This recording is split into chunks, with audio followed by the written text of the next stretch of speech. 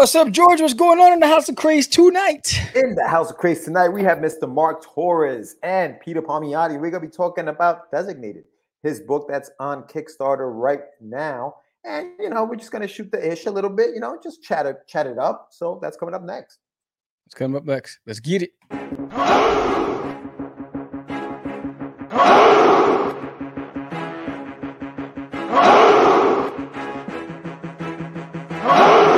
We are the only show for independents all around, giving you a platform to spread your word all over town. Catch the Craze is the place to promote to your fans with the dream of Medina and Sam the Crazy Man. Subscribe to our show and never miss an episode. It's time to get your mans, listen to us on the go. Updated every week, we never miss a day. Join the squad, come on in. It's time to catch the Craze. If you are an independent, catch the Craze. Making moves on your own, catch the Craze. On your grind in the streets, catch the Craze. Join the movement, catch the Craze.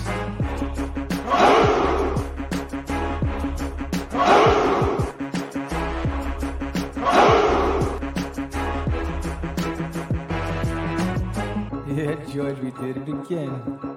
Come on now. You know you want to do it. Catch the Craze.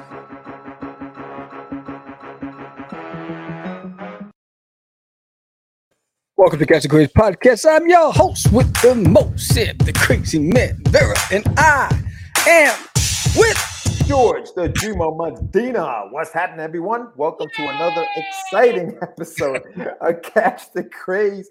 We are live tonight. It's an early show. We have a very special guest. Mr. Mark Torres is going to be on the show with us, talking to us about his new book, Designated, which is on Kickstarter right now. But before we get to him, we want to let you know that, you can subscribe to the channel. Please do. And like, comment, do all those things. We're going to be talking to Mark in a few minutes. And if you have questions, put them up in the chat. If you have questions after the show goes live, just put them in the comments below and we'll get to you. But that's what's going on today. What's going on with you, Sammy? How you doing, brother? a couple of things. I want to say thank you to the subscribers and thank you to the silent watchers who have contributed to getting us to 100,000 views. So that is fantastic. Yay! That means, because, when you look at the subscribers, like how with what is I don't know how many subscribers we have, 600 or something. 619, 620. 619, right? You would think like how were they able to do that? But when I look at the analytics, we have 70% of our viewership are not subscribed. So and it's an international. So we're big in Indonesia and India, so it's so we get a lot of viewers that are not subscribers, but that's pretty dope. So thank you so much for getting us to 100,000 views. That's awesome. Now we just need to get to 1,000 subscribers so we can start getting monetized, so I can start paying some of these bills that keep on climbing up the charts. This brokepreneur is now going to be outside selling hot dogs very soon. You have a lemonade stand out there. You know what I mean? Lemonade. All that. Lemonade. Oh, yes. But if you haven't done so already, sign up for the launch of There's an Alien in My Toilet, issue number 3, Ai Chihuahua on Kickstarter. Thank you to the 71 who have signed up already. I truly appreciate everybody who has signed up. And remember, if you do sign up, send me your email. Let me know that you signed up, and I'll send you this digital print of Duty's Monsters on Planet Cthulhu. Now, if you signed up and you emailed me and then you backed it for physical tier, you'll get that physical print as well. And that ties into Duty's Monsters on Planet Cthulhu, a standalone story that I did just for this campaign where Duty goes on another adventure to the Outer Rim, and there's this mystical creature that's Duty doesn't even know what he's getting himself into. So he's about to learn the hard way why he should have stood on Uranus. And but it's gonna be fun. It's gonna be fun. It's awesome. I just finished page 19. I'm down to the last 5 pages. So it's pretty dope. And come down to the Arlington Comic Fest this weekend. I'll be there, booth number 25. And I'll be there with some original art like these. Show you some of these are original acrylic paintings. Look at this. Duty as Popeye. Duty as Batman. So all the stuff that I did on my live stream, I decided to recreate in acrylic paintings. So these will be available for sale. They're 5x7 paintings that you can hang on your wall. And Duty as Charlie Brown, and I'll have about 6 paintings for this weekend show. I won't be doing any acrylic paintings live there. So anybody who's watching this who's going to be at the show and wants something different than you saw there, you have to hit me up now. Because at the event I won't be doing, because it takes 2 days to do these paintings. The first layer, I leave it overnight to dry, then I do the second layer of colors. But yes, I'll be there with the books, and I'll be there with sketch cards and sketch covers and commission art. And all the books have been shipped. So issue number 2 has been shipped out already. So I looked at the tracking numbers. Everything's en route. So some of you will be getting it today, tomorrow, Saturday, Monday. So I'm excited about that. And I can't wait. Please let me know what you thought. Send me some selfies. I'm excited about that. And I do want to shout out an artist that reached out to me. Dwayne Kiwi Khan. Dwayne Kiwi Khan. I can't get the name is Dwayne. I'm gonna say Dwayne Kiwi Khan. Anyway, so he hit me up. He really liked this duty, and he wanted to do a piece. So he's doing a piece. I can't wait to see what that looks like. So cool. Thank you for even offering. That's pretty awesome. Nice, brother. Nice.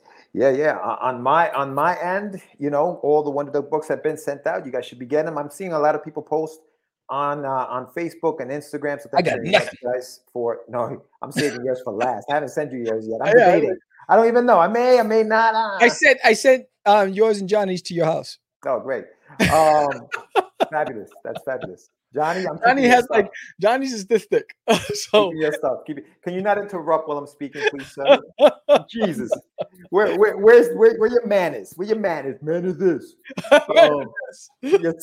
You're very I can tell what you're gonna say already. No, but everything has been shipped out. Make sure you check out the website, getyourmeds.com. I have, my other books in there. I have my t-shirts, t-shirt designs, all that other fun stuff. And so that's what's going on down here. Oh, you know what I wanted to also mention? So last year, it was episode 214. Okay, 214. We had a guest. That was around November. It was about the holidays. We had our first and only puppeteer. What's up, Morales? Yeah, first and only puppeteer. Show. Yeah, Mima's Puppets, right? And so I was on social media, and I just found out that she is going to be part of the cast of Sesame Street musical, the Sesame Street musical. That's happening. Yeah, that's happening. That's happening here in New York City. I think it starts September 8th off Broadway. And she managed to be one of the cast members. So she's making her dream come true. Now, if you guys watch the show, young lady, we jumpstart her career. I don't know, man, but she's been wanting to do this. This is like her dream, to be a puppeteer. Awesome. And she was, she did the work. She took the classes. She has her own channel, so you guys can check it out. Type in Mia Puppets on Instagram, and you'll see. You gotta get her back on. Yeah. We'll have to do a little follow up. But I was very excited and very happy to hear that she actually is one of the cast members on the Sesame Street musical. So that's freaking awesome. So listen, dreams do come true. So keep going. That's awesome. Yeah, no, for sure, definitely. So it was. I mean, if you watched that show, I don't think George stopped laughing throughout the entire. I think his cheeks must have hurt by the time the show was over. Yeah, because she was doing her whole puppet thing, and she was good. She was really good, man. Great personality, a lot of energy. It was a really good show. Yeah, no, she's doing her thing. So congratulations to Mia, and thank you for being on the show last year, episode 214, bro, 214. That's over 200 episodes ago. Yeah, this is what, 454? Yes. That's crazy. It's insane how time flies, man. But there's 830 something videos on this channel. Yeah. And the views are climbing, man. So we're doing. Thank you very much, everyone. To the top. Listen, the road to 1,000 is still happening. We're trying to get there. So hopefully with your help, we will. Yeah. And big shout out to everybody who's watching right now. Let us know who you are. Say hello. What's going on? Who is UB? Yo, what's up, Anibal? Anibal just popped up in there. Yeah, he's not on my screen yet. Orale. Yeah, man. So that's what's going on. But I can't believe that the show that you're doing this weekend is already here, bro. Like it was like yesterday you were promoting it. You were like, yeah, I'll be there on August 20th. I'm like, that's a while from now. Dude, this weekend. It's crazy. It's back to back. Number one is the first time it's only Saturday and Sunday, so it's not a Friday, which is really pretty awesome because Friday, I'll get to do the last minute stuff and packing all that stuff. But but not only that, I mean, I have this, and then I have the one next weekend. So I have two back to back, and then it's get a job time right after that. But no, I'm excited. I'm excited about doing the show. I think they've been reposting my posts. You know, shout out to Cowtown Comic Con. I'm doing that in October. Cowtown, but they've been like following all my posts and liking everything. I guess because you know me, I'm a promotional slut puppy, so I am always out there like, like hey, wow, I'm working those streets, baby. So so you know, I post every day that I'm gonna be at Arlington, and then starting this weekend, I'll start promoting the fact I'll be at Denton. So yeah, they've been watching. Shout out to Cowtown Comic Con, and everybody. They've asked a lot of good questions, and they've it was an easy transition with all of them. So I'm excited about it. I'm excited as is going with me. We're gonna be rocking out this weekend, and it's gonna be fun. And the good thing is it's only 12 to 7 on Saturday and 12 to 5 on Sunday. I know that's what I was gonna say. The times too, they're like late times. Like, I think it's because people are big breakfast brunch eaters or whatever here in Texas and all that stuff, whatever. I think that has to do. And then in the mornings, the kids go to softball games and baseball, soccer games, all that stuff. So they take the kids on Saturday mornings to their tournaments. So I think there's a lot. It's very sports oriented. So I think they did it that way. I wonder what happens when football season starts. I wonder if conventions even go on Sunday, because Sunday and that's probably why they don't do Friday, because Friday's a big high school football night. And that's probably why they didn't do any Friday. They don't do any Friday or that convention. Yeah, when does football season start? September 11th. Well, October, you got the Fan Fest, which is 3 days. It's Friday, Saturday, Sunday. Yeah. So that's gonna be interesting. But yeah, that's why it's cool. Actually smaller than the Fan Expo, because the Fan Fest has, I think they said 20,000 people, where the Fan Expo brought in 80,000. So it must be sports oriented because it's such a significant drop. Yeah, and then around that time, it's also New York Comic Con, and you got, I think, I don't know what is it. There's several other cons going on at the same time, big cons. Yeah. Nah, good stuff, man. Good stuff. There's a lot going on. I mean, listen, every day you see new Kickstarters popping up. Everybody's dropping. Oh, out of control. There's just so many. Yours is coming up September 20th. Make sure you guys sign up. If you guys missed that opening, make sure you sign up to the pre-launch page. Yes. And if you're watching, you're one of the 71 people who have signed up. Thank you so much. I truly appreciate your support. Yeah. Hit the thumbs up. If you signed up to the campaign already, hit the thumbs up, or say in the chat, hey, yo, I signed up. But what was I going to say? No, so talking about Kickstarter, so our friend who's in the back room, and I don't know if Peter's there already, but he's there. Okay, they decided to throw their hat in the ring of Kickstarter, and we're going to be talking to them in a few minutes, because I know that Mark was thinking about going to Zoop, changed it, switched it out, went over to Kickstarter. So I wonder what the pros and cons of each. Maybe he can talk to us a little bit about that. And obviously, if you guys haven't done so yet, type in designated on the search, or just hit the link and check it out. But also, just shout out to Grant Lankard, who launched Beowulf. Shout out to what's his name? He launched Tights. Yeah, Chris Wigan. He launched Tights. Shout out to Bushi Boo, who made his goal. Shout out to Ray Felix, who launched his campaign. There's just a lot of cats that much success to all of you guys out there. But also, we just showed a promo when we started. What was that promo about? That was Paul Hayden. He's celebrating 2 years in the publishing business. He has a small publishing company. It's called ASAP Imagination. ASAP Imagination. And he's been in the business for about 2 years, and he's doing very well. So he's very excited about his 2-year anniversary. So he's putting together his own virtual, what up, Gil? His own virtual convention, or virtual, it's called Anyone Con. And that's what we showed at the beginning. Anyone can go. Yeah, and it is happening August 25th and 26th. So make sure you check that out. He's going to have games. He's going to be giving things away. Really, really cool dude, Paul Hayden. So if you haven't done so yet, go to ASAP Imagination on Instagram. Give him a follow and check that out. Check out his con when it comes out. But yeah, that's what that was all about. Word. So big shout out to him. Yeah, so we're gonna cut to commercial break, and when we come back, we're gonna bring in our guests who have been anxiously waiting and chomping at the bits to talk about Designated. But have you subscribed to Catch the Craze podcast? Why haven't you? These guys have.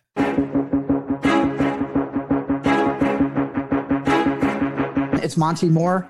I'm a 30-year comics veteran in comics, games, and movies, and you've been watching one of my absolute favorite podcasts, Catch the Craze. You are watching Catch the Craze. What am I listening to? And you're listening to Catch the Craze. Where are all the indies at? A Catch the Craze podcast. What are you watching? I'm watching Catch the Craze. What are you gonna do? Subscribe now to Catch the Craze, the #1 show online for independent. Have you subscribed to? You are an independent. Catch the craze. Making moves on your own. Catch the craze. On your grind in the streets. Catch the craze. Join the movement. Catch the craze. All right, welcome, Peter Palmiotti and Mark Torres. What's going on? Hello. Do we get to also welcome George because he's also on the project as a guest? Oh, that's right. Yes. Welcome me. Thank you, Mark. Thank you for remembering the letter. There's a lot of love. There's a lot of love in this room, as Mark could see in the back room earlier today. We're like this. Word. But what's going on, Mark? How you doing, Peter? What's going on? How's everybody doing tonight? Doing okay. Been just busy. There you go. And Mark, I know you've been busy. You guys have been making the rounds. Yeah, we are 17 days in, and this is probably over 17 different live streams we've done. Oh my goodness! Now listen, I was listening to I think it was like an older episode where you have Christian Lewis on your show. Back in, I think it was like the July episode. On your show, it came from the radio, which we're going to talk about in a little bit. Mm-hmm. And you were promoting this. You were promoting Designated even back then. You were starting to talk about it. So when you were booking yourself on these shows, bro, like how far in advance were you booking? Did you have to, like, were some people saying, "Hey, we can't book you now"? Like, what was that process like for you, just trying to get on these shows? So with me, our show, our interviews, some of them are like months back. So I always tell everybody, plan in advance. And I know Sam also is like, plan in advance. I need to have some time to work to get it all done. So I reached out. Once I knew what I was going to do, once we knew about the launch date, I immediately started asking everybody. So I would say about a good month and a half out before we even launched was when I started asking people. And it was pretty easy because there was enough time. It was like, plenty of time. Thanks, we'll work it out. Yeah. Pete's the one that's been going last minute stuff, right, Pete? That's me, last minute. I dropped a lot of shows I know of to Mark, and he got in touch with them. But yeah, there were a few people he didn't book, and I inquired, and yeah, we got another 5 episodes or something left. Jeez. 2, short 3, list. 4. We have 5 as of right now. We have 5 more to go. Yes. Yeah.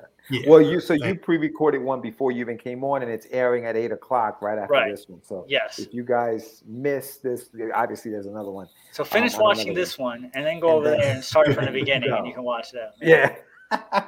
So let's introduce ourselves. So Peter, let's start with you. Just introduce yourself to the audience. Who is Peter Palmiotti? Talk to us. I am Peter Palmiotti. I'm mostly been an inker since 1991, so just over 30 years. I've dabbled in everything else, but I have worked for Marvel and DC and Valiant.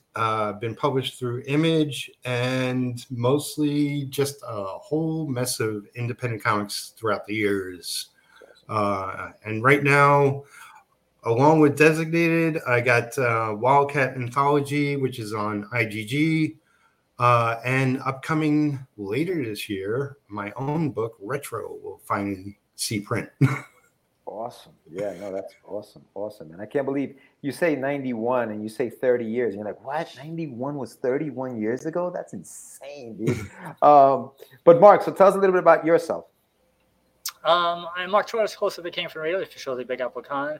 Ever since I was born, I want to be in the comics. We've been doing the radio show. It's going to be our 20th anniversary next year. Our first show was around February 2003, because I know this because we were talking about the brand new Daredevil movie with Ben Affleck. That's how I remember that day. Otherwise, I would never remember what day and time it was. Because I can always Google, when did Ben Affleck movie come out? Oh, it was that day? That's how I know. I've been trying to get this book out for about 30 years. And our show is now syndicated on an FM station. We start off on an AM station, 1240 AM WGBB. It's the oldest radio station in Long Island, which you guys have been to. Mm-hmm. And now we're on 88.1 FM WARY in Westchester County. If you actually live in Westchester County, you can hear us. Otherwise, you got to go online. We're in tons of online places. Just Google that. It Came From Radio, and you can find us anywhere. That's awesome, dude. Do you have a studio here in Westchester? Like, do you guys? Is it open? We recorded. We actually recorded the show at the Grindhouse radio station pre-pandemic, and then I just emailed them the file. Okay. But now, because of pandemic, we actually are guerrilla styling the show together. So I record my segment here. We do a virtual, and then we record segments, and that's why we're so backed up with interviews, because we were still getting those interviews recorded. It's just a matter of fitting them into our show. Mm-hmm. Yeah. No. So even now, 2 years into this whole pandemic, you guys still can't go back into one enclosed location? I would not like to. So one of the issues was that they didn't have ventilation in the studio. So I was like, I would like to, but this is kind of working for us as of right now, and we still have so many backlog interviews. So right now it's working for us. So I don't know what's going to happen in the future, but this is what we got right now. That's crazy, man. And we're going to go into how you got into the whole thing, but I just wanted to ask Peter. So 91, right? So how did you break into the business, Pete? Just to go back to 91. Do you remember what it was? How you broke in? Yeah, I mean, so I was working a regular day job, and my brother calls me and asks me if I want to make a couple of extra bucks that night. And it turns out he was helping Mark Texiera on an issue of Ghost Rider. So me, Jimmy, this guy Ken Branch, and Mark were up in the Marvel bullpen. This is years back before security or anything. It was like we just walked up there and took over the bullpen. Nobody else was in the office. I think we got very, very lucky. And Mark just started tossing pages around. I was filling in blacks. Jimmy was inking backgrounds and figures. Ken was inking backgrounds, and Mark was penciling like a madman, eating donuts and drinking coffee. It was essentially 10 minutes.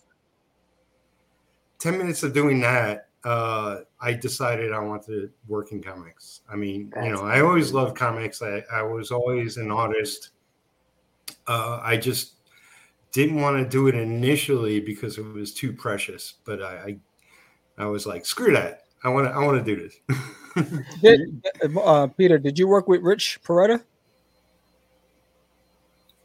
Yeah, he was my assistant for a little bit. Yeah, I had probably 5 different assistants when things were insane. We had most him known for Aquaman, and he's. Yeah, we had him on the show. He was talking about the bullpen as well and the experiences back then. That's pretty fascinating. I mean, it's like every young creative's dream back in those days. I know. Do you remember what issue it was, Peter? Yeah. What was the issue of Ghost Rider? I don't. I can, I tried looking it up and figuring it out. I don't know. It was one of his issues. I remember there was a definite shot of. It was Danny Ketch, I guess, was a Ghost Rider at the time. That's what I was going to ask. I think it was that run. Yeah, and I think he looked a little more like Clint Eastwood than anything else, and kind of remember him working on it. That's freaking awesome, man. I knew was a comment about the Daredevil movie. That was his first movie date with his then girlfriend, now wife Gabby. So that has a special meaning. it's funny how these movies, man, they have special meanings for different reasons for us sometimes. Like for you, it was because that's what started off the show. But so Mark, you started. It came from the radio at the time. It was called something else. It was called the Comic Book Novice. Yeah, Comic Book Novice Show. And I remember you going into conventions and doing your thing with the camcorder and recording shows. What made you start doing that at that time? What was it? What was it that made you do that? It was a personal. It was a sneaky way to get my comic book published. So everything I've always done, like I said, I always wanted to be in comics. And so one day I was driving home from the cemetery and I was listening on the radio. Hey, if you have a passion about something and you want to talk to experts in the field, call this number and you get your own show on the radio. And I'm like, damn. I can talk to experts in the field and those experts might be able to get me into the industry and I can get my comic book published. That was the original idea of why I want to do that. But then when you have an idea, you don't want to, what's the word? You don't want to half-ass it. You want to be, if you want something, you want to be proud of it. So I'm like, all right. So once I decided I want to do it, I want to say, what can I do to make it the best show possible? So the idea at the time was I was going to make it like The View. So The View was just starting out. It was just getting popular. And it was a different show on TV. It was different people from different walks of life talking about one similar topic.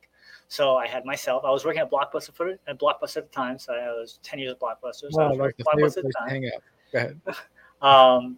There was myself. We had a coworker who was an older guy, and he was really into comics of the old stuff. So like, all right, we got the old guy, put him in there. I had myself. I was the host, so that was me. And then a friend who I had met at the comic book school that I went to before I went to Blockbuster, he was working at Wizard magazine at the time. So he was a person in the industry and the inside. It was Hassan. Yeah, Hassan worked for Wizard. So I was like, okay, so I have the industry expert, I have the old guy, I have myself, and I need one other person. You had two girls. One girl at the time, and then we swapped out. We were swapping out many throughout the years, but the original cast was a girl. Her name was Jennifer, and she didn't know anything about comics, and that made her the perfect person to have on the show because you can have somebody who doesn't know anything about comics and can ask questions that you wouldn't expect to ask in a conversation. Because when you have a comic book conversation with people who know stuff, there's certain assumptions that you would make, right? Where some questions don't get asked, right? Because you assume everybody knows, right. So the idea was to have somebody to contact with the audience. And that was why it was called the Comic Book Novice. So that way the average person can come and listen to the show. And we had Comic Book Novice on the show who can ask questions for the audience. That was the idea of how that came to be. That's beautiful. Yeah, I remember our interview there. I still have the video of it. That was it was a fun time. Not only that, we felt like we were big time. We're like, yo, we're in the studio. We're like in the radio studio. Bro. This is it. It was like Menudo traveling. I was like, who is this Mark Torres guy? He's speaking cool. And you came down to the studio multiple times, but I bring this up every time. It was that one time you got into that car accident and you didn't make the show. And we're live, and we're like, well, where the hell are they? I guess they ain't coming. It was a twofold thing because we got lost, and then we had the accident. So it was like, yo, where is this place? Where are we? We're gonna get robbed. So true. Mark, you mentioned you met somebody at a comic book school. What comic book school were you going? You were going to a school for comics, or it was the New York Academy of Comic Book Arts and Fantasy Illustration. It was in Manhattan, 410 West 410th Street. I remember that because I had to remember how to get there. It was my first time going into the city on my own on a regular basis. I had to remember the name and the address in case I ever got lost in Manhattan. There was a guy who he had his own special effects workshop, and he made some commercials back in the day where it was football players. And then they got it was called a Gridiron, something about Gridiron, Horrors of the Gridiron, where they had like Jerry Rice and Emmett Smith. And they went to this machine. It was for Coca-Cola, and they turned out to be monsters. It was a very limited campaign. But he designed the costumes for the special effects for that. So it was his studio and his thing, and that's why I met a whole bunch of people. One of the teachers there was Russ Braun, who I'm still friends with now, and Russ Braun draws The Boys, the comic book. Right. So that's dope. So yeah. That's cool, man. That's what I wanted to know. What do you say? That's what I wanted to know. Yeah, he wants to know. So now, Peter, I'm gonna go to you. Did you go to school for art or specifically not necessarily inking, but did you have any formal training in the arts before you jumped into comics?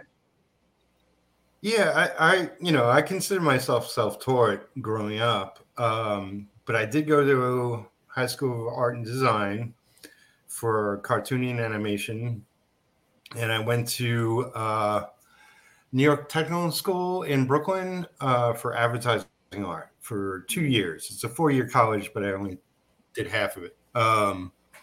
And like art school back then is different than, what's available now. But I had one really, really great teacher, Mr. Ferguson, in high school. Like throughout the years, I've always seen him come to like conventions. And when I was working on Aquaman, he showed up and I was like, hey, look what I'm doing. And it was like, impressive. And it was like my best day ever, Yeah. It's like for inking specifically, that's nothing nobody learns outside of comics because it's specifically a comic book skill. When I started in 91, it's like I was doing stuff for my brother, so I was filling in blacks and eventually worked my way up to inking backgrounds for him. I worked for a couple of other inkers, as I can get gigs, and I went to conventions to find whatever independent work I can get. And I knew from day one that I kind of sucked as an inker, but I worked on my skill. For like the first 3 years, I worked every day, throughout the night sometimes, and just improved until I got better and could relax a little. Eventually, like while I was working at Valiant, Jim Calferi was working there too, and he saw my improvement. And that's what got me the gig on Aquaman. Him, not the editor, because the editor was like, whatever Jim wants, Jim gets. So they were looking for an inker and got in. Yeah. Wow, that's great, man. I feel like we can have you guys individually on the show and just talk so much about like just your careers and stuff. But we definitely want to talk about the campaign and the book itself. Yes. So Peter, I just want to have a question for Peter. So what was it about Designated that attracted you to the project?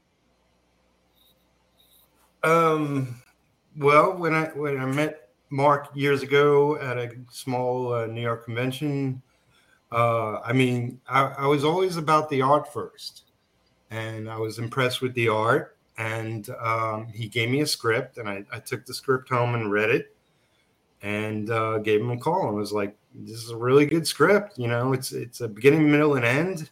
It's 5 issues, a complete story." And I was very impressed because, most of the time the stories weren't so great in the small independent books I was working on. So this was like, this is a step up. Let me go with this guy. Yeah, you know what? 2003 was very, I feel like everybody was like, "Yo, I want to put my own book out." And you're right. Some of it wasn't, it's not what you see today. Like today, I feel like the levels have definitely improved. But Mark, and I will say, because I'm lettering the book, so I've read the script. It is. I agree with you, Peter. Very, very well written, and it moves. It has that. It's got a good pace to it. I definitely do like it. And I know that you mentioned going to that school, and we'll jump into that campaign, Mark. But I had a question for you as far as the writing part of it. Is that what you went there for? Was it writing? Was it creative writing? Was it drawing? Did you draw? I went there to be a comic book artist. I didn't know at the time, young me did not know that the writer was the person that writes the story. I thought the artist was the one that controlled the story and made things happen. Wow. So that was one of the couple things I learned at that school. What I learned at that school is mostly about the business and like outside of stuff as opposed to actual things learned in the school. Like when I went there, I was like, oh, the writer's the one that does the story. I'm a better writer than I am artist. I draw like an inker. Those are the things I was told, as opposed to things I was taught. And I learned. Those are things I learned. Oh, for $2,000, you can make your own comic book. Okay, that kind of stuff. Right. You were like, all right, I'm out of here. Thanks. I'm gonna start doing my comic. That's what I need. I stayed there the entire. It was two courses, so I stayed the entire year. I think it was a year and a half. But I stayed there the entire time just to learn stuff and interact with people. So yeah. And so obviously you applied a lot of that to what you're doing today. And now we have absolutely. And now we have the book Designated, which is on Kickstarter right now. It's live for those who might be interested in, pledging to the campaign. There are 12 days left.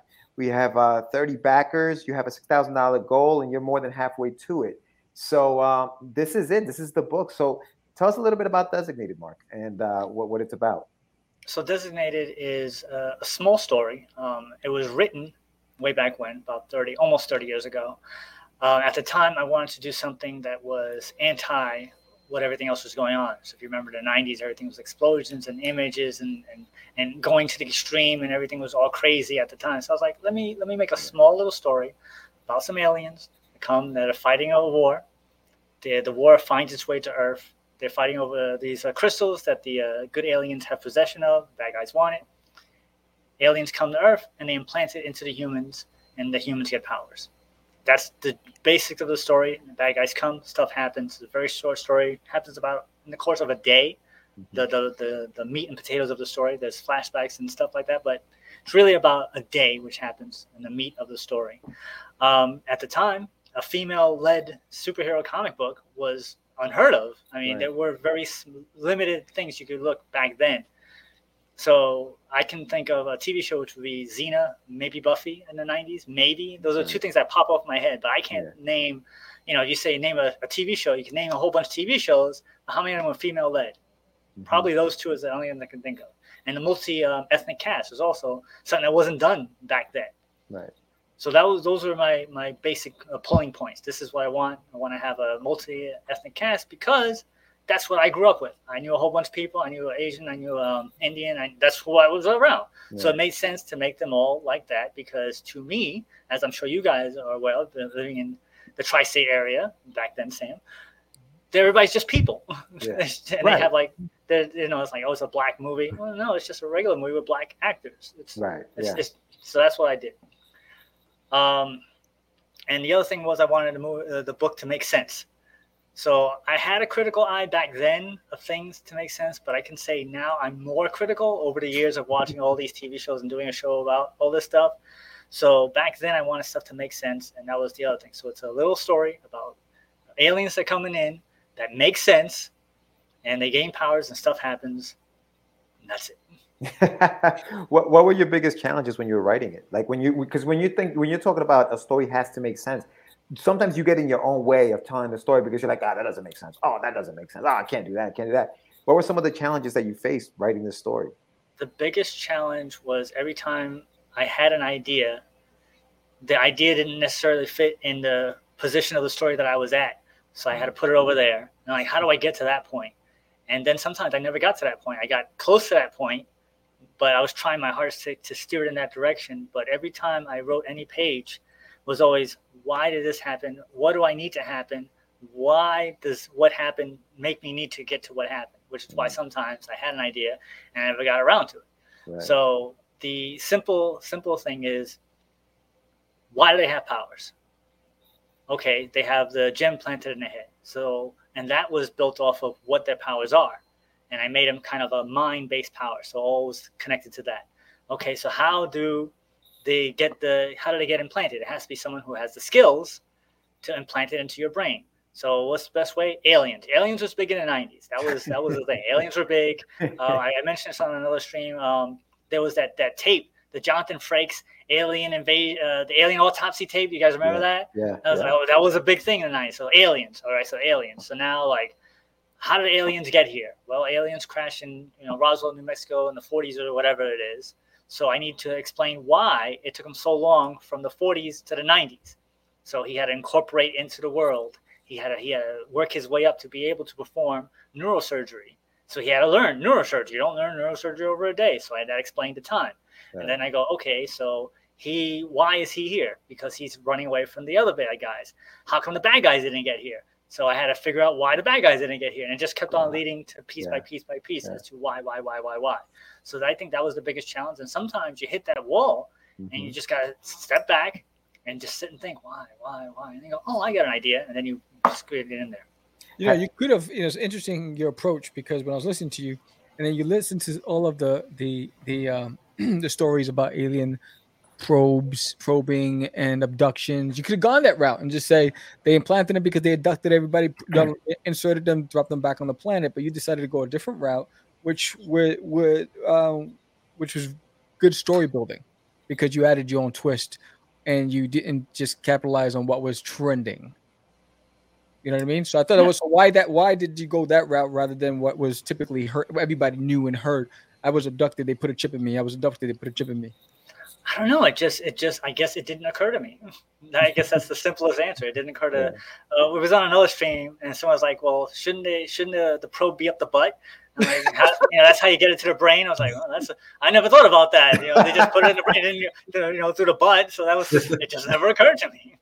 Oh, these silly YouTubers. Hey, so Mark, in 30 years, right? You wrote the story 30 years ago. At any point, did you find whether it was because maybe somebody had done it already and you're like, oh, I got to go change that? Or at any point did you decide, you know what, I can tweak that. I'm a better writer today. Let me go in there and change that a little bit. Did you ever have any of that? It was a long time ago since you wrote. So the problem is that it was already penciled also back then. So it's almost impossible to change it. So let's say, for example, you're making a movie. You just write the movie, you film part of the movie. So you have existing footage that you can't really change. It's what it is. Yeah. So there has been a couple things from then to now because I had to reread it, the whole story, before we decided to go to Kickstarter or Zoop or whatever, to make sure that it still holds up. Because if it didn't hold up, I wouldn't be able to put it out there. So I read it over. A couple things. The Infinity Gems is the one thing that pops in my head because different crystals and they're chasing out the crystals. I was like, nuts. But it's different enough. Right. So I can be like, well, it's different enough, so I don't have to worry about it. It's funny because one of the original things that I had come up with way back when was a comic book called Force X, and that was before X-Force came out. So, and it was like probably a couple, let's say, not even a year. So I was like, I'm going to make this comic. It's going to be called Force X. It's going to be awesome. And then X-Force came. I was like, damn it! So that just ruined everything.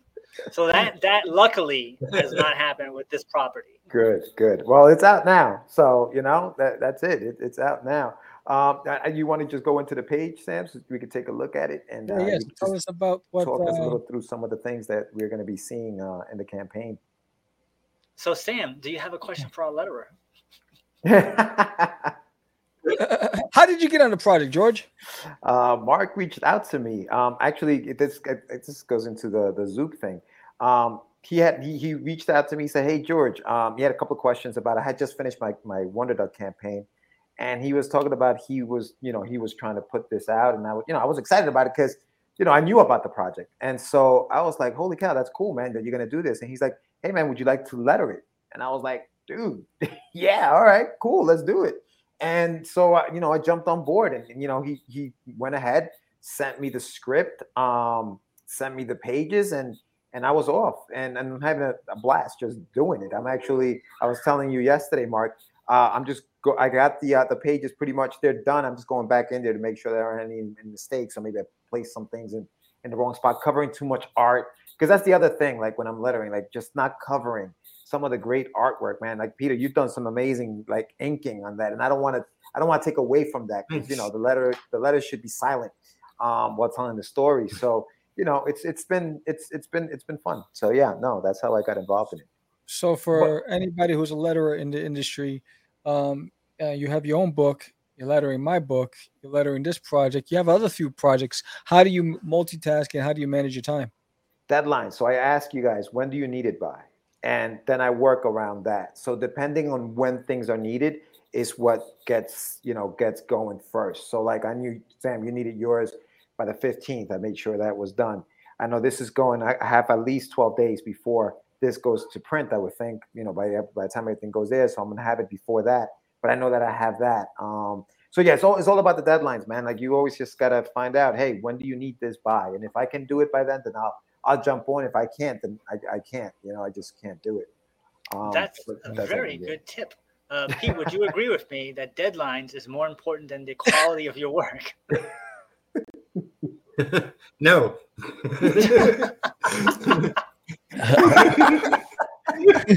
I love that answer. No, simple. That was awesome. As the Palmiotti thing just blinks, it's like no. Oh, that's amazing. So what can people expect from this campaign? What are they getting? Walk us through it. So right now, it's the first 22 pages of the book. As I mentioned, the book is already fully written, fully penciled, mostly inked, partially lettered. So we have the ability, by some miracle, we can make certain stretch goals that we can give you issue 2, issue 3, issue 4, and issue 5 in this very campaign. Beyond that, we have a couple of small little things just to get people interested about the book. We have, original artwork. We have clay figurines. We have trading cards, just to try and entice you, to bribe you to get the book. So we go down. I want to also mention a huge shout out to our graphic designer, Abby Gabato. Without her, this would not have been possible. And I always like to mention this. She designed the logo. She designed the bottom little left-hand logo as well. Pete inked that image of me. That was all her working. And she pointed this out to me, which I love to mention because it's awesome. That even the placement of the names at the bottom, 2 of those names are over her boobs, and that was on purpose. She did that on purpose, and she mentioned that to me. And she put the names on the boobs. So that's a graphic designer. That's her job right there. That art, that's the cover, is done by babe artist Francesco. He's most well known for being on Savage She-Dragon from Image Comics. He did tell me that he wanted to retweak it just a little bit. I have no idea what that means. That's why that's not the official cover, but it's going to look something like that. Nice.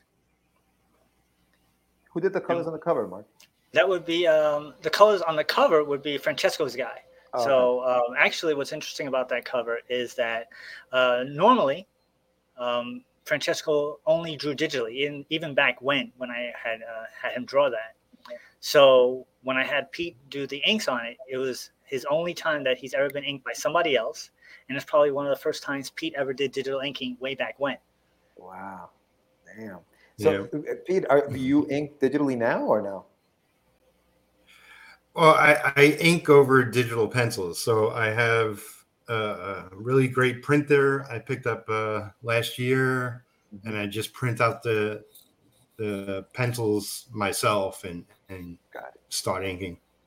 It's not something I was used to back then, and it's only recently that it's become more comfortable. Yeah, no, I got you. And then these are some of the colored pages, right, Mark? This is also now. This is somebody else. These interior colors are somebody else. The interior colors is done by Hassan Godwin, who was my friend from the comic book school, and also the co-host of my original show. Awesome. Is he going to continue to color the rest of it, or is that is the plan? That's one of the reasons why we have such a high goal. I know a lot of people are like, the goal might be a little high because that's how much it's going to cost to do it. One of the things that I've was a debate over the 30 years was make it black and white, make it color, make it 5 issues, make it 1 issue. It was all back and forth and up and down. And so the decision was your input for that, George, to make it color and to use the Kickstarter to help fund the coloring. Yeah. So that's on you right there. That's why it's on you. Oh, that's on me. Damn. So Anibel's asking, hey Mark, is there an estimated time span for the project to be completed, the whole run? It all depends. I mean, if, like I said, by some miracle, if we actually manage to fund the entire 5 issues now, it can be done relatively easy. Like I said, the pencils are done. Inks are mostly done. So Pete is still every day. Pete's throwing on some inks for one of those pages because he has all the original artwork. And it's funny because you get a stack of pages of 110 pages, and they start getting mixed up over the years. And then you start pulling pages, right, Pete? How do you go about inking the pages? Yeah. Like, do you go in order? Like, oh, what looks good today? Yeah, I mean, like the opportunity was for me to go in order, but I just randomly started pulling pages because everything's mixed up on my shelf. So it's 110 pencil pages. That's amazing. So like you said, the whole thing is drawn. It's just a matter of getting it. Just think the inking and obviously my lettering and the coloring and all that other stuff. So yeah. So how long does it take you to do 88 more pages there, George? I mean, when do you need them by? See, there you go. There's your answer right there. So so that's good question. I mean, because we always wonder, like, how long is a project like this? You know, it's 110 pages. How long is that going to take? But you wrote it, it's drawn. It's just a matter of just the finishing touches. Right. And, so it's not like Yeah. I'm doing it now. It's almost there. We're almost at the finish line. If we can get it fully funded, then we can schedule it. You know, then we can figure out how long each of us will take and blah blah blah. You know. Yeah. So throw us some money. Let the other people out there, and you'll get your answer. So you have original pages that you're given you have on the campaign. Yeah, original pages. We're just giving them away, $120, signed by Pete. Like I said, they're actually physical. And what's actually cool about it is that the pages are in relatively good condition. That's something that someone brought up to me in one of the other streams. Like, those pages are super old, and there's hardly any yellow. They're very good original artwork pages. I mean, Pete can attest to it, how well and good they look. Jeez, Yep. That's crazy, man. Yeah. And then you have this figurine. Tell us a little bit about the figurine. So the figurines, we have the 5-inch clay figurine as this, done by Shadow Rabbit Art. So it's going to look like this. You get to pick any character from the book. So you get the 5 main characters or the bad guy. The bad guy's a little tall, so it'd be a 6-inch, but basically it's 5 inches, clay figure. A custom-made, hand design. These are... they're not painted. They're actually made out of clay in that color, and then he bakes them. So they're really, really, really, really nicely well done. So those aren't painted? They come like that? Like So he used red clay for the hair. He used pink clay for the tights. That's how he puts it together. Interesting. Okay. And then he bakes it. So you won't even degrade over time because that's the color of the clay. It was not painted. Huh. Interesting. Put that on the screen again. Nice. Yeah. It's really nice details. And this is the 5-inch. So this is what it looks like. You get something like that. That's the protagonist, right? That's the main. This is Sunburst. This is my mascot for the radio show. This is my first character that's ever been published in War of the Independents issue number 1 for Red Anvil Comics. And she's been with me for longer than the designated characters are. She was actually drawn and created back in the school that I went to. Gotcha. And she's just been a favorite of mine. And she actually is, not only was she my first published character ever, but she was also in a crossover that I managed to do, which was the Sunburst Phaser crossover with Mariano Nicieza, which is Fabian's brother, co-creator of Deadpool. It's War of the Independents, issue number 2, Phaser Sunburst crossover that we got done. And that was 2010, if I'm not mistaken. So I got my book first published. It was my first time ever getting my character out there, but it still wasn't something that was all mine. So it was a crossover. So it was a collaboration between me, Mariano, and myself. So it wasn't the same as if you're doing it all on your own. And I remember when we got the reviews back for that book, seeing as how I had very limited input beyond the idea of the story and what my character did, those reviews were rough. But the best part was that they were like, we hate all this, but the story wasn't that bad. I was like, the story wasn't that bad. That's me. Yay. That's me. So I took a little, I'm sure the reviewer did not mean it for that way, but man, I was like, this is a great review. You were like, I'll take it. There you go. That's the story. That's me. Oh man. So did your graphic designer also design the logo designated? Yep, she designed that logo designated, and that's something I didn't know I needed. They're like, oh, who's going to design a logo? I was like, what do you mean? Like, yeah, you need somebody. I thought you just put the letter. No, you have to design it. You have to go and do that. And I was like, holy crap. So she's like, yeah, I'll do that. And she did that. Amazing, amazing job. Like I said, with the ups and downs, a lot of times the question is, can you do it on your own? Mm-hmm. And so she and you, George, and we're the last pieces of the puzzle that we can actually get to this point. Yeah. So even without that, I wouldn't be here right now. So without you guys putting in that extra effort, wouldn't have happened. Nah, man. I was happy to do it, bro. I was happy to do it. I was, no big deal. Can't wait for you to get this funded and done, and then that way we can, get the full story. Because 30 years in the making, dude. That's a long time. Now, I had a question for you about Zoop. I know that that was one of your you were debating on which one to go. Kickstarter, Zoop, Indiegogo, maybe even. Right. So what made you make that final decision? Say, okay, I'm gonna go to Kickstarter. Forget Zoop. I'm gonna go there. It was actually the guy in charge of Zoop. So we had him on the show. I talked to him. I interviewed him. Very nice guy. Very passionate, and he has a great idea of why we should check out Zoop. One of the things was they don't have algorithms. They're very comic book focused, and they want to publish, they want to promote everything as possible. So if you go on the Zoop now, they have a very small, limited campaign of what's there. Everything's on the first page. And if you look up their social media, they are promoting multiple times a day for that stuff. Mm-hmm. So I was talking to him after the show, and I was like, hey, I have an idea. He goes, so let me see what you got. And we talked about it. And he was like, and he said this, and he's like, come back to me when you're a little more finished, and then we'll talk about coming back on.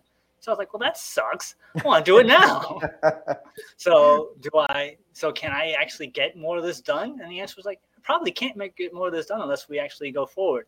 So one of the ideas I had was that if we just get the first issue done, I can go to Zoop and be like, look, first issue's done. Can we try to get for the other ones, for 2, 3, and 4, if we don't get that far? So, and he was like, yeah, he was very open to us coming back, and we had a great conversation. So that was why, because he's like, you're not ready for us yet, which in his defense, I have to say it makes sense because they want to make sure everything on their platform funds. So if he wasn't 100%, 110% confident that it would fund, he didn't want to take that chance. And that makes sense to me because you're the new guy on the block. You don't want to have people saying, I went to Zoop and I didn't fund. Right. So I'm like, you know what? I give props to you. And he didn't say it was sucks. He didn't say it was terrible. He goes, it just needs a little more polish on it. That's fair enough. Right. So when he said it's not finished, it just meant that the book, maybe you wanted it to have the color. And at the time, we didn't have the colors. We didn't have the letters. Gotcha. Yeah. All right. So here you are. You're on Kickstarter, and yeah. And yeah, man. Listen, you have what? 12? What is it? 12 days? Did we say? 12 days. So I forgot that we launched at noon. So I always count the day as a day. So we're actually the day already passed because we passed noon. So we should be at 12 days now. Right. Even though in my head I'm 13. 13, right. Yeah, no, listen, these campaigns, man, it's like they're nerve-wracking. So you're like constantly looking at this freaking campaign. You're constantly looking at the where are we? What's the percentage? So hopefully, I think Pete's more worried than I am. Because, man, I gotta tell you, I wanted to fund. I got 2 campaigns going. I want them both fund. I want the issues in my mail. I want the whole thing. So for me, I've mentioned this on a couple of the streams. It's like at this point, I'm like, I just want to get it done. I feel like a pregnant woman that's overdue, that's well past her due date. Like you just want to get the baby out. I'm not excited about the baby anymore. Everything's I already have all the stuff down. I got the crib. I already got the bassinet. I got all the streamers. I got all the clothes. I got the diapers. I just want to have the baby. I just want to get it out there. So that's where I'm at right now. I'm like, you know what? Let's just get it out. Right. Yeah. No, I hear you, man. I hear you. Hey, 30 years is a long time to have this story in your head, or even to have, what it is? The pages are done. So it's like you're seeing physical pages, but you still just can't get it out into the market. Yeah. And hopefully this will be it. This will do it. And I gotta tell you, like, circumstances, it made me feel like, wow, this time it actually might happen for real. Because there's been other times like I've gotten real close. We've gotten there. We're almost there. We have deals. We have agreements. We have people who have money, who aren't publishers, don't know what they're doing. We have people who say they're publishers who don't have money. We have people who are publishers but don't have money but know what they're doing. We have people who have deals. It's been through a lot of stuff, ups and downs. Right. And so now this time it's all on me. So the question is, can we do it? The answer is yes. Can we get to this part? The answer is yes. So right now, this very minute, I can say that I've done the best that I possibly could. I've done everything I could do to get this done. So if we don't make it, there'll be no regrets, because I'm like, I did the very best I could and I just came up short. And sometimes that happens. Yeah. But all right, so That's a great question. So, a response. If you don't make it, any plans of going to Indiegogo or another platform and try it again, or what are your options if say it doesn't? I right now I'm like, I don't know if I can go through this endurance, because I gotta tell you, like I said, we're 17 days in. That's 17 days of streams, at least an hour per stream, sometimes more throughout the day. Yeah. It's really, really grueling. I find that that's more grueling than anything I've done so far, just trying to get and promoting it. So can I go through all this one more time and still do the radio show and still do all the other stuff? I don't know if I have it in me. So let me see when we get to the end and see what happens. Anybody says, have you had any other ideas and or project that you have started on or want to get started on? Well, yeah, the Sunburst thing. I always wanted to get the Sunburst out there, and like all the other stuff. The Dragon Force, the Force X became Dragon Force. I had to change the name, so it became Dragon Force, and I would like to see that happen one day. But right now, somebody had asked me on one interview or one of the streams. They were like, "What would you make now?" I'm like, I wouldn't make another superhero because I have all that already. Right. So I would just like make stories. And the one story that popped in my head was like, are you guys familiar with the Mandela effect? The Mandela effect, I've heard of it. Yes. That you remember something that's different from what was, and a lot of people remember that. So it goes off on the idea, hey, maybe it's like an alternate universe type thing. So I have an idea, which, I mean, it's just an idea. It's not fleshed out or anything, so whatever. That the protagonist and the villain is the same person, because he has the ability to swap places with himself in a different universe.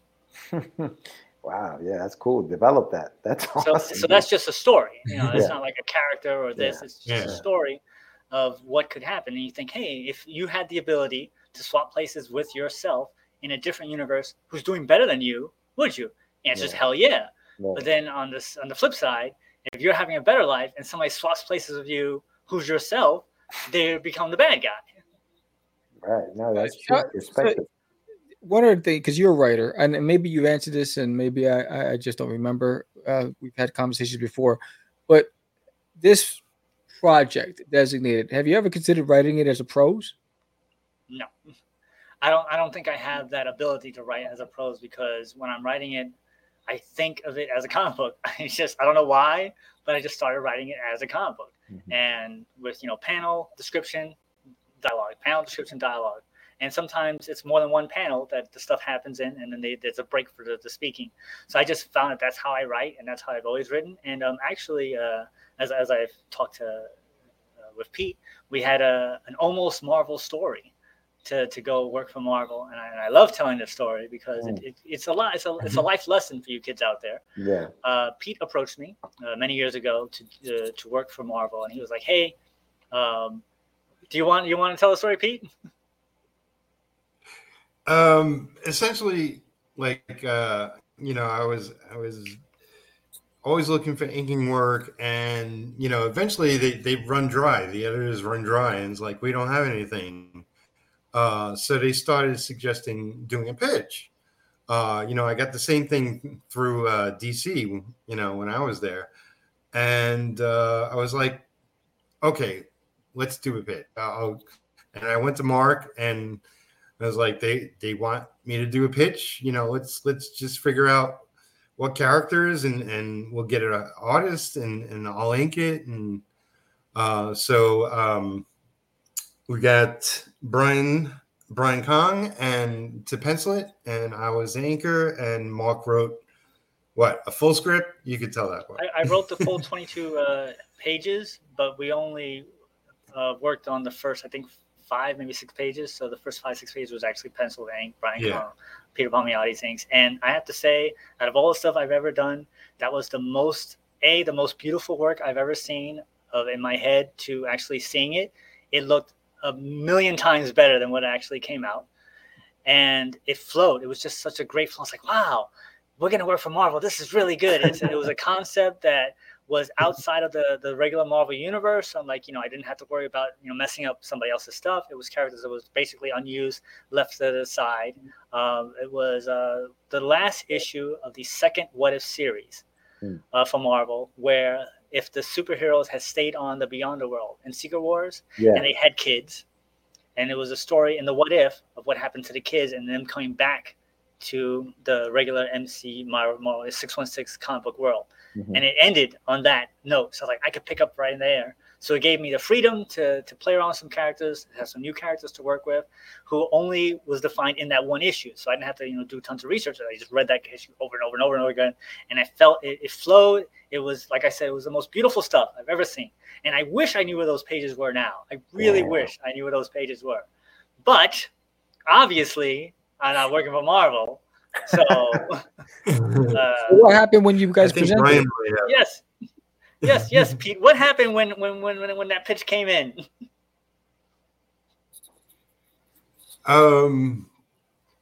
Nothing. I mean, like Marvel, like I know, like Dave Ryan pitched a bunch of stuff, which he still talks about to this day.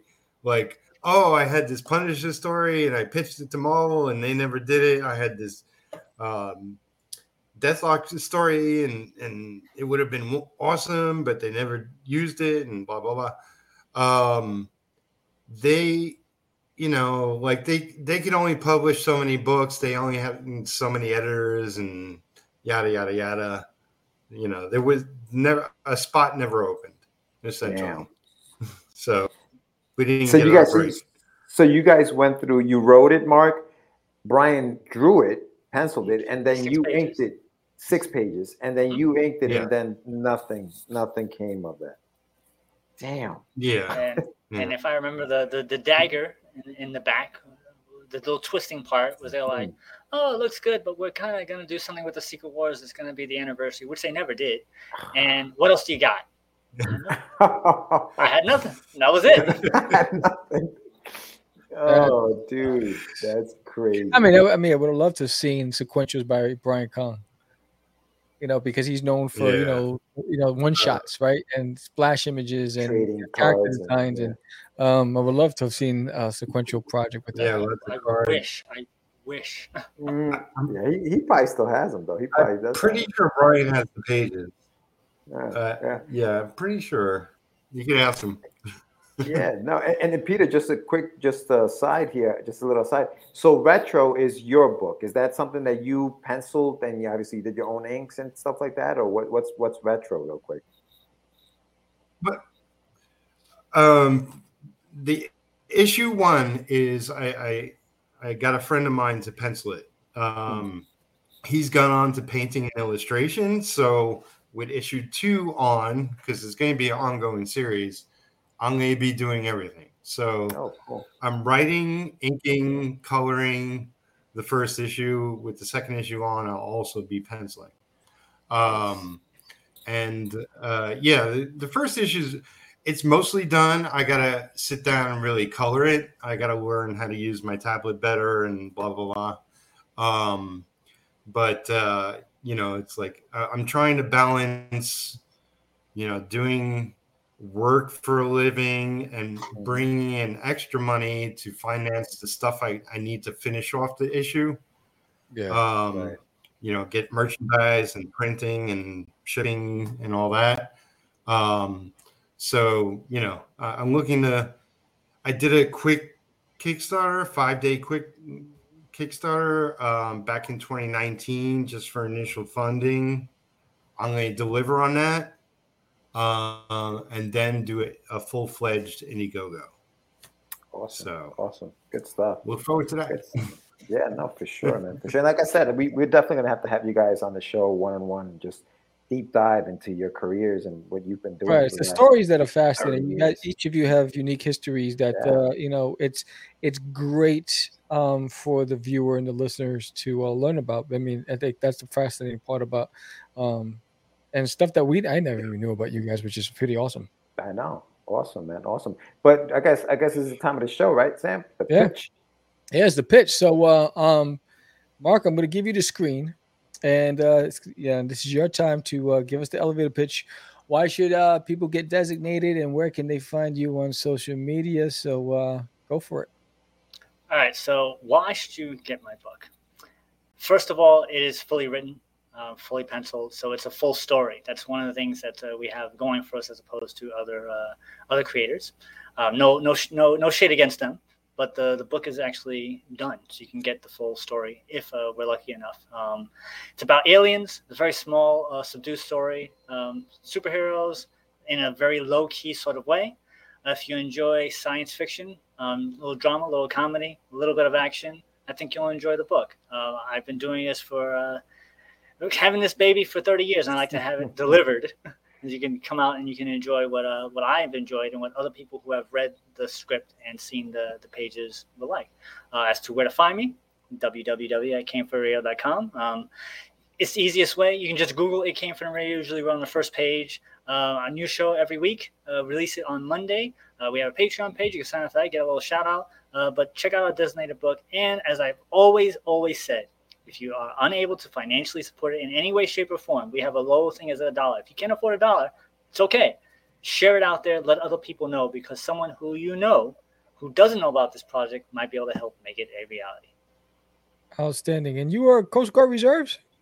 Oh, so that's a story from my movie theater days. I worked at Blockbuster for 10 years. I worked at a movie theater for 10 years. So as a movie theater, they have different departments. So you have the box office department, you have the concession department, you have the usher department. And I started off as a peon in both places. I worked my way up to manager. So I started as a peon in the movie theater, and I worked my way up to booth manager. So I was the one actually running the projection booth at a time. I started off working with actual film, which is an amazing experience to put the film in there. And when you put it backwards or that kind of stuff, and like in the old movies where the film falls all over the place, I've had that happen.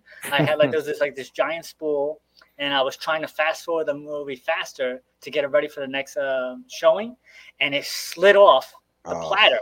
So the film was literally a pile of film on the floor, and I had to play the movie. So the movie is actually playing for the customers downstairs, and it's all crumpled up. And just imagine. So I had to cut and stick and cut and stick and cut and stick while the movie's playing. So that kind of thing does happen and has happened. It's awesome. one of those crazy things. That is fantastic. So when I was so the employees, for some reason, they really did. Oh, I've talked to them years later. They're like, "Oh, you were our favorite manager there. You were the best manager." I don't know. I was just working there. But they always used to call me on the radio, and I used to always get pissed off because I'm doing my job. And I'm like, "Look, you have your own department head. Go contact them first." And they never understood it. So I was like, "Look, you have to look at it as like the military. You have the Army, the Navy, the Air Force, Marines, and the Coast Guard.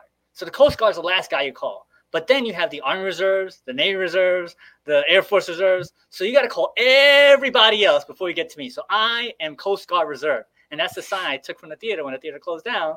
Mr. Torres, Coast Guard Reserve. So people knew that they had to call everybody else to handle all the problems until they got to me. And then by then, the problem was too late to get resolved anyway, so don't call me. Wow. That's fantastic. That's awesome. Guys, Peter, where can people find you?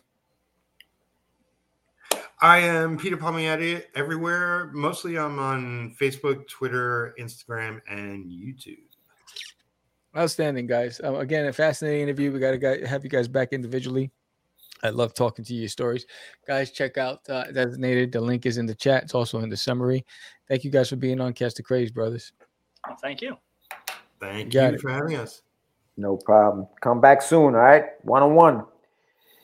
All right. So that was the two of the team behind Designated, and I still have George here, who's lettering the book. But no, I love the interview. I love the story behind it. Guys, check it out. We both know what it's like to be sitting on a project for years and then wanting to come see it come to fruition. So I could just imagine what he's going through right now. It's 12 days left, 30 backers. Let's make that bad boy funded. A lot of great people working on it too. So, and people that we all know. Yeah, no, I mean, listen, 37.90 is not bad, man. I mean, the goal is 61.28, and they have 12 days to do it. August 30th at 12:01 p.m. is the last day. That's Tuesday. So definitely check it out. Throw some money at it, help him get his book out there. Right. Yeah, absolutely. And again, what's up, ASAP Imagination? We played your promo. I don't know if you saw it this morning when we started the show, but a lot of great stuff happening. more campaigns coming down the pike. We got some sponsors to the show that we're going to be shouting out in the next couple of weeks. So a lot of good stuff happening. Absolutely. And don't forget tomorrow morning, 9 a.m. We're going to be 9 a.m. live once again with the Morning Brew. Episode 25. Yeah, damn, 25. So check us out tomorrow morning at 9 a.m., 8 a.m., I guess, Central Standard Time. So, we're going to be on live tomorrow. And big shout out to everyone who came on the chat today. Gilbert, Anibal, Paul. Who else was in here? Sam, Marky Mark, obviously, was in here. Elise, big shout out to her. Yeah. I came on late, so check it out. Yeah, much love, definitely. Paul's hysterical, man. I go back and forth on DM sometimes. He's a good guy. Yeah, make sure you guys check that out as well. His Anyone Con is happening August 25th and 26th. So make sure you check that out. Follow him on social media, ASAP Imagination. Paul Hayden, really good guy. And yeah, man, that's all I got for today, Sam. Yeah, and don't forget, if you haven't signed up already, please do sign up for the launch of There's an Alien in My Toilet. We're at 71, trying to get to 100. The goal is to get to 100 before we launch on September 20th. This one's going to be bigger, better, funnier than the last two, and I appreciate every single one of you. And again, thank you for everybody who's gotten us to 100,000 views. Those of you who are watching in silence, who haven't subscribed, we appreciate you. 70% of our viewership are non-subscribers, so we appreciate you to getting us to 100,000, but we hope that you subscribe one day. It doesn't cost you a thing. So with that said, I am Sam the Crazy Man Burr. George the Dreamer Medina. See you in the morning. And we out. It's just it's not. Crazy. Acquiesce. No, I was talking about my friend Acquiesce. Say my name, right? This is what you were thinking? Oh, He described me. He said, I'm the what? Catch the Craze. You're listening to Catch the Craze. You're listening to Catch the Craze. You are listening to Catch the Craze on Catch the Craze. You're listening to Catch the Craze. Candy girl.